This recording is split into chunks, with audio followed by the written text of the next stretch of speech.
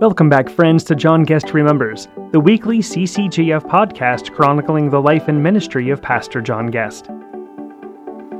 This week, John reflects on meeting, courting, and marrying Kathy, as well as recounting their first year of marriage and ministry together, which includes the conversations with the ministry leaders that would bring John and Kathy to Pittsburgh. Thank you for joining us as John Guest Remembers. Well, the miracle of meeting Kathy and marrying her, and now the 54 years of marriage that we have had, and the way the Lord has used our lives over all those years, was a miracle in the first place for me. I was 30, and I remember lying on my bed at Mrs. Neal's prior to meeting Kathy and going out to Colorado on that trip. Just lying on my bed with all the urgings and longings of a sexual relationship to a woman, praying that, Lord, if the Lord wanted me to remain single, and I had some great models in my life, like a John Stott and my own vicar, Canon Druitt, who had remained single all their lives, that if the Lord wanted me to, he would have to perform a miracle. But outside of that, I besought him to provide for me the wife that I needed. So meeting Kathy was quite a miracle. As I've mentioned, we met in June in Colorado. When I first saw her, her beauty just overwhelmed me, and I began to find out who she was and whether she was an available young lady. So we began a very strange kind of relationship. Only because of the distance we were set apart.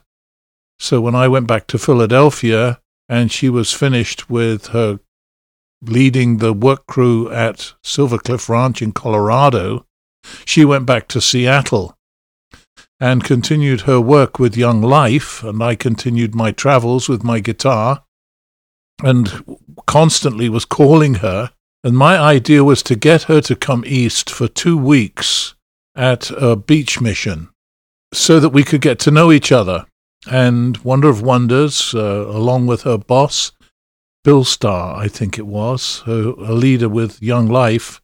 In any case, she then was granted permission to come and work with me on the beach at Delaware, Rehoboth, Delaware.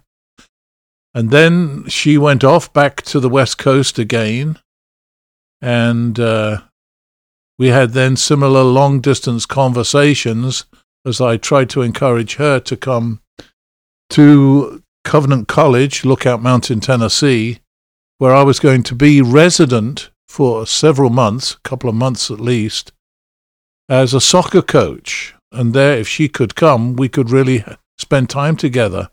And again, the wonder of her being able to do that and willing to risk that. She came and spent those 2 or 3 months on Lookout Mountain. I stayed with one faculty member in his home as a tenant, and she in another faculty home. And we courted and got engaged. And that's all a miracle of God's grace, to find a woman who loved Jesus in that extraordinary way that she has, and that she was falling in love with me, and that we were going to get married and then did marry, was all just a remarkable spiritual gift. And we've had a wonderful marriage together spiritually. My children have said of their mother, because we have 3 daughters and an adopted daughter, Susu. They have said to Kathy that if she had never married me, she would still be in ministry. Kathy is a natural-born, gifted counselor and friend and prayer warrior, and an amazing gift to me. She's kept me humble over these years of marriage when I get carried away with myself, and kept me close to the Lord when I found myself drifting emotionally and time-wise. And we have had the most amazing life together of ministry. So that set out with our engagement and marriage, and then off for our honeymoon. For that honeymoon, we would travel together. I had exchanged through sale my crummy, beat-up Chevy 2. I don't know what year it was. It'd be fun to find that out. But it was old when I bought it and a wreck when I traded it in for a new Dodge Dart. And it was that Dodge Dart that we took off with in our marriage. The back of the car was filled with rice and balloons, and our first stop was at a Howard Johnson's, still in Philadelphia, where we were married, where we emptied all that stuff out at a trash dumpster behind the Howard Johnson's, and then went in the front and had a cup of hot chocolate together, and then took off for our honeymoon. And I wanted Kathy to experience the beautiful places I had been along the East Coast as part of our honeymoon. Sad to say, it wasn't azalea time in Savannah, which is when I first experienced the brilliance of the azaleas, the American azalea.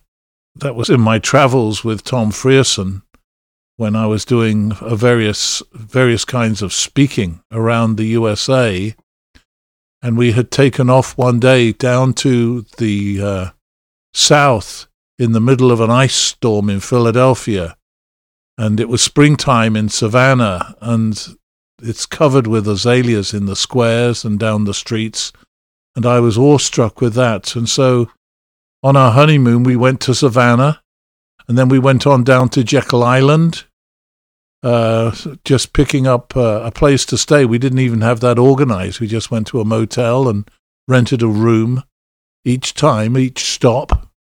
And that was quite an experience. And then we came back from Jekyll Island. That was as far south as we went. We were learning how to have a prayer time together each day as part of our marriage. We committed ourselves to that. As far as I know, that was always part of our lives, not just to say grace at meals, but to have a reading of Scripture and prayer time. So coming back, we went through Williamsburg, another amazing place that I had visited, and she got to experience Williamsburg, which is, again, for an American, quite amazing. I'm not sure if I've mentioned this, but along the way, when Kathy came east in those first weeks, we went through Washington, D.C., and then around Philadelphia, and she had never seen the kind of buildings that she thought were old and ancient, which by English and European standards is not the case. They look very handsome, but they're not old. She was amazed at the wonderful stone bridges and buildings that there are in Philadelphia and Washington, D.C., and up and down the East Coast. Anyway, we settled in Philadelphia, where again I began traveling, and Kathy she had a teaching license. Kathy became a substitute teacher, so she traveled around Philadelphia some, mostly on a train, and I traveled around and about the USA again. I remember the first time I left Kathy to go on the road. We were both staying at Mrs. Neal's, and amazingly, we didn't have a bed to come back to. So we had makeshift sleeping at Mrs. Neal's, thing like a couch and a single bed. We had nothing. We had each other, and I had a job which was very modestly paid with Scripture Union, traveling and speaking, and she picked up some money along the way with substitute teaching. Back in those days, that was all so modest, there was no way we could afford for her to come with me.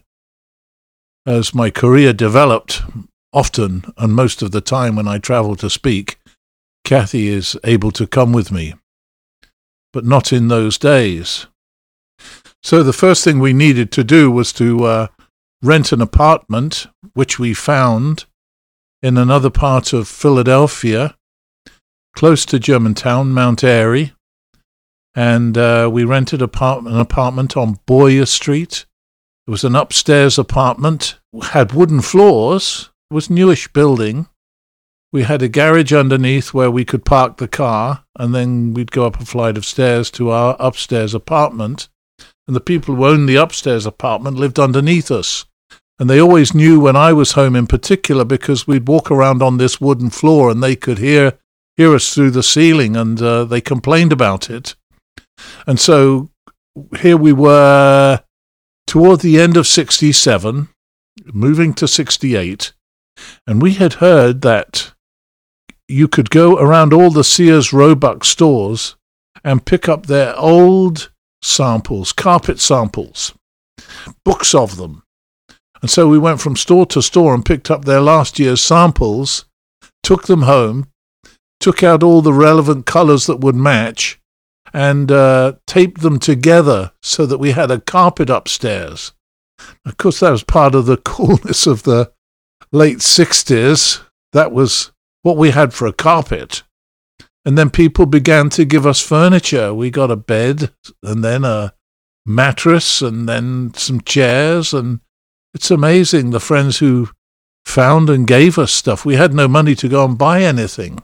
We had the money to rent the apartment, and then we gradually furnished it with gifts from different people, whether they had died and left furniture or people shared with us the furniture they had. But we put together this little home on the second floor. And so for a year then, 67 and 68, I travelled and spoke, and Kathy did substitute teaching. One wonderful thing that winter, I remember, was that Kathy ran the car through a car wash, and I mean, we were so naive about so many things. There was a coupon she picked up that offered a free vacation down in Florida near Fort Myers, Lehigh Acres, 3 nights and 4 days. Of course, what they wanted to do was sell us an apartment on this new development. Anyway, we sent off for it, and sure enough, we got the 3 nights and 4 days, or 4 nights and 5 days, whatever it was. And it was in the winter, so we signed up for that and ended up traveling down we flew into Fort Myers, which was a very small airport in those days, and then got a ride out to Lehigh Acres, and there we spent a week. But we combined that. I knew how we paid that. Now I'm reflecting on it. I had been invited to come with my guitar and speak and play in Fort Lauderdale, which was across the peninsula from Fort Myers, at what became a very famous church, Coral Ridge Presbyterian Church in Fort Lauderdale. In those days, it was still a smaller church, but they had purchased a fire station, an old fire hall, for their youth ministry. And they were bringing me there to play my guitar and sing and speak about the Lord. So then I met the famous minister, as he became, D. James Kennedy, and met some of the other staff, and we stayed with one of the other staff guys and his wife and their 2 little girls. That's when I first experienced Florida, because that chap, whose name escapes me right now, took us for a boat ride on the canals that were around Lauderdale, Fort Lauderdale.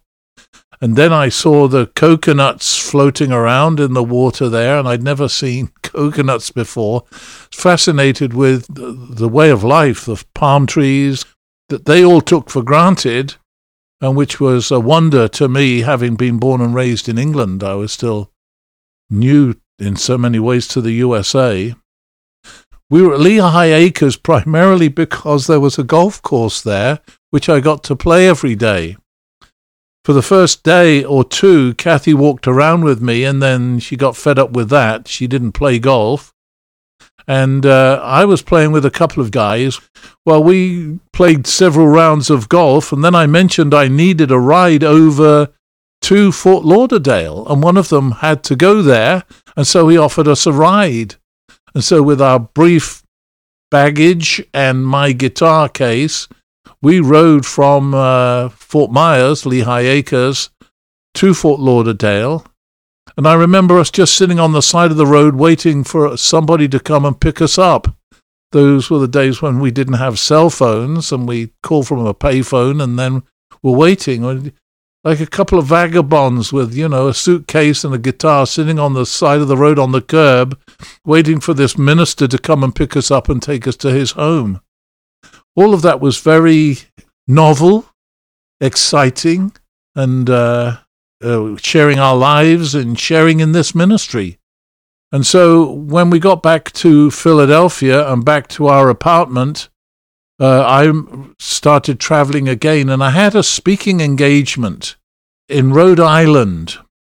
And the other speaker, Kathy New, we were both invited to a high school conference at Barrington College in Rhode Island, where these high school students from New England were going to be assembled.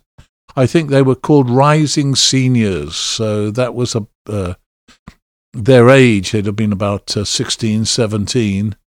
I was one of the speakers with my guitar. Anyway, I had an album out, which was quite a thing in those days, so that made me something of a celebrity. And Reed Carpenter was a known speaker with Young Life who I had never heard of, but Kathy had from her Young Life days.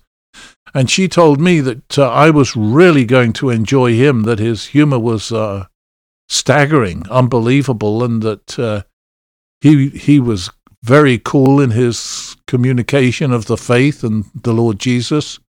And sure enough, when we met up at that conference, I did my thing with my guitar and my English accent, and which was much more English in those days. And Reed Carpenter was as cool as could be and very engaging. Well, we weren't responsible for running anything. We just had to speak and be available for conversations. So in between a number of these times of speaking and performing, we would go off to a Friendly's, which I'd never heard of either in those days, but was I think a New England franchise, and have a hamburger together and talk about our lives and our ministry. And Reed had come from Pittsburgh to that engagement. I had traveled up there from Philadelphia, so we met and got to know each other, and sitting at those Friendly's, I shared with him a vision for my ministry, which was to try and encourage Christians to bridge the gap between where they were and where the culture was with these young people now getting into the rock and roll scene. The Beatles had come over in 1964, and that started the English invasion. And I guess from a Christian point of view, I was part of that, coming with my guitar and music that sounded Beatlesque, but was singing about Jesus, or a way to find Jesus, and the lonely kind of search that we were on until we found Jesus.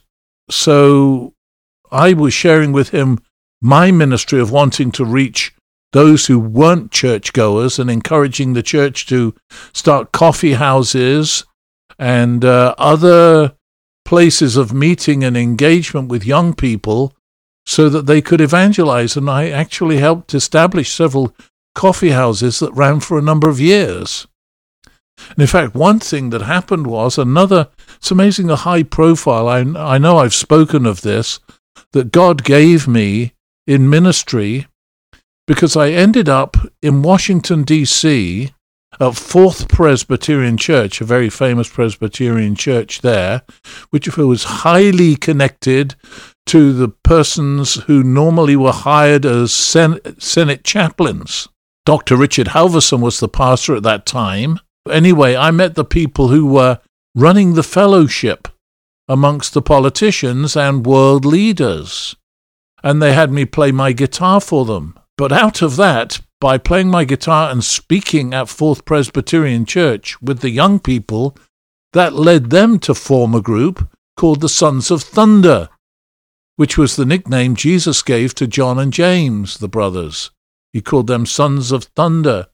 And so this group functioned for years in and around the D.C. area as a a bridge into the high school and college culture with music that was much more relevant and songs that were, connecting with them and worship that connected with them. So that was another outcome of my ministry. We started a coffee house near Philadelphia called The Garage, as I would say it in England, the garage, and that's what it was. And I remember performing there. And our performances in those days had developed the technique of singing secular songs first. So we'd sing Beatle or Simon and Garfunkel or Donovan or songs that they knew, and then bridge that into music that was singing about Jesus, but in a contemporary sound and talking about those songs. And the garage, functioned for years as a coffee house. We established like 2 or 3 of those around the Philadelphia area, but the one I remember very visually and emotionally was the one they called the Garage, which was out near mainline Philadelphia. Anyway, Reed Carpenter, as we talked about our various visions, spoke about one that he had bought into, gotten connected to, in Pittsburgh. And it was that Pittsburgh become as famous for God as it was for steel. He spoke about an Episcopal minister who had brought that vision, developed that vision in Pittsburgh. His name was Sam Shoemaker, very famous American pastor who'd been at a large church in New York and then came to Calvary Episcopal Church in Pittsburgh.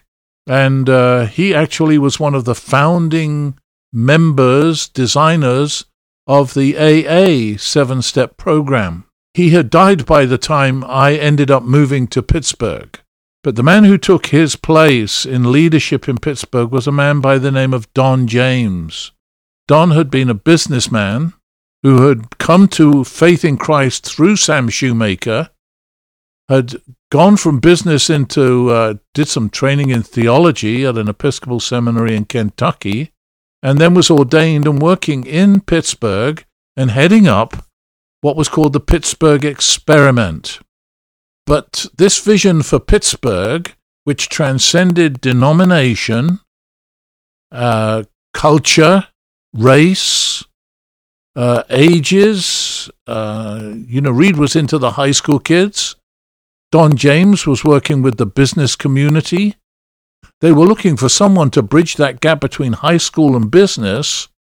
In other words, to reach into the university and college world to which these kids were graduating when they left high school. And I'd begun connecting with student ministry with my music and speaking about the Lord. And so when I heard about this vision for Pittsburgh, I thought I could give myself to a vision like that, because it wasn't denominational. It wasn't about one particular church on a street corner.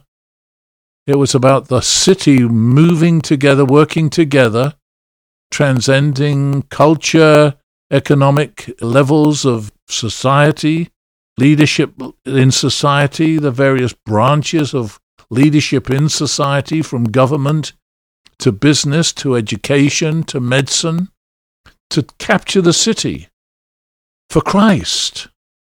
And the vision was this: to win these kids to Christ when they were in high school. That was Young Life. And at one point, Reed Carpenter and his Young Life volunteers had something like about 5,000 high school kids meeting weekly in Young Life clubs around the city, and were making their way into the urban setting as well with the African American community.